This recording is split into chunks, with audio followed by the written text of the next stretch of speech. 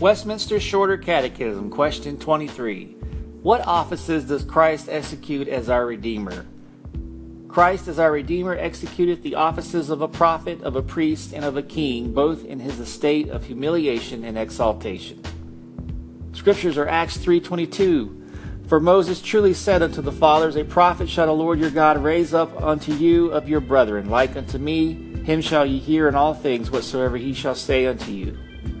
Luke chapter 4, verses 18 and 21. The Spirit of the Lord is upon me, because he hath anointed me to preach the gospel to the poor.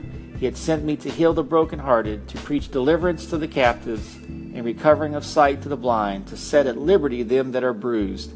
And he began to say unto them, This day is this scripture fulfilled in your ears. Hebrews 5, 5-6. So also Christ glorified not himself to be made a high priest, but he that said unto him, Thou art my Son, today have I begotten thee. As he saith also in another place, Thou art a priest forever after the order of Melchizedek. Hebrews 4, 14-15. Seeing then that we have a great high priest that is passed into the heavens, Jesus the Son of God, let us hold fast our profession. For we have not a high priest which cannot be touched with the feelings of our infirmities, but was in all points tempted like as we are, yet without sin. Revelation 19:16. And he hath on his vesture and on his thigh a name written, King of kings and Lord of lords. Isaiah 9, 6-7.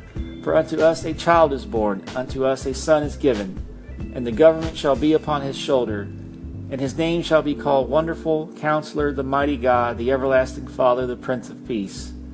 Of the increase of his government and peace there shall be no end, upon the throne of David, upon his kingdom, to order it and to establish it with judgment and with justice from thenceforth even forever. The zeal of the Lord of hosts will perform this. In Psalm 2:6, Yet have I set my King upon my holy hill of Zion. This concludes the reading of Westminster Shorter Catechism, question 23, brought to you by thereignofchrist.com.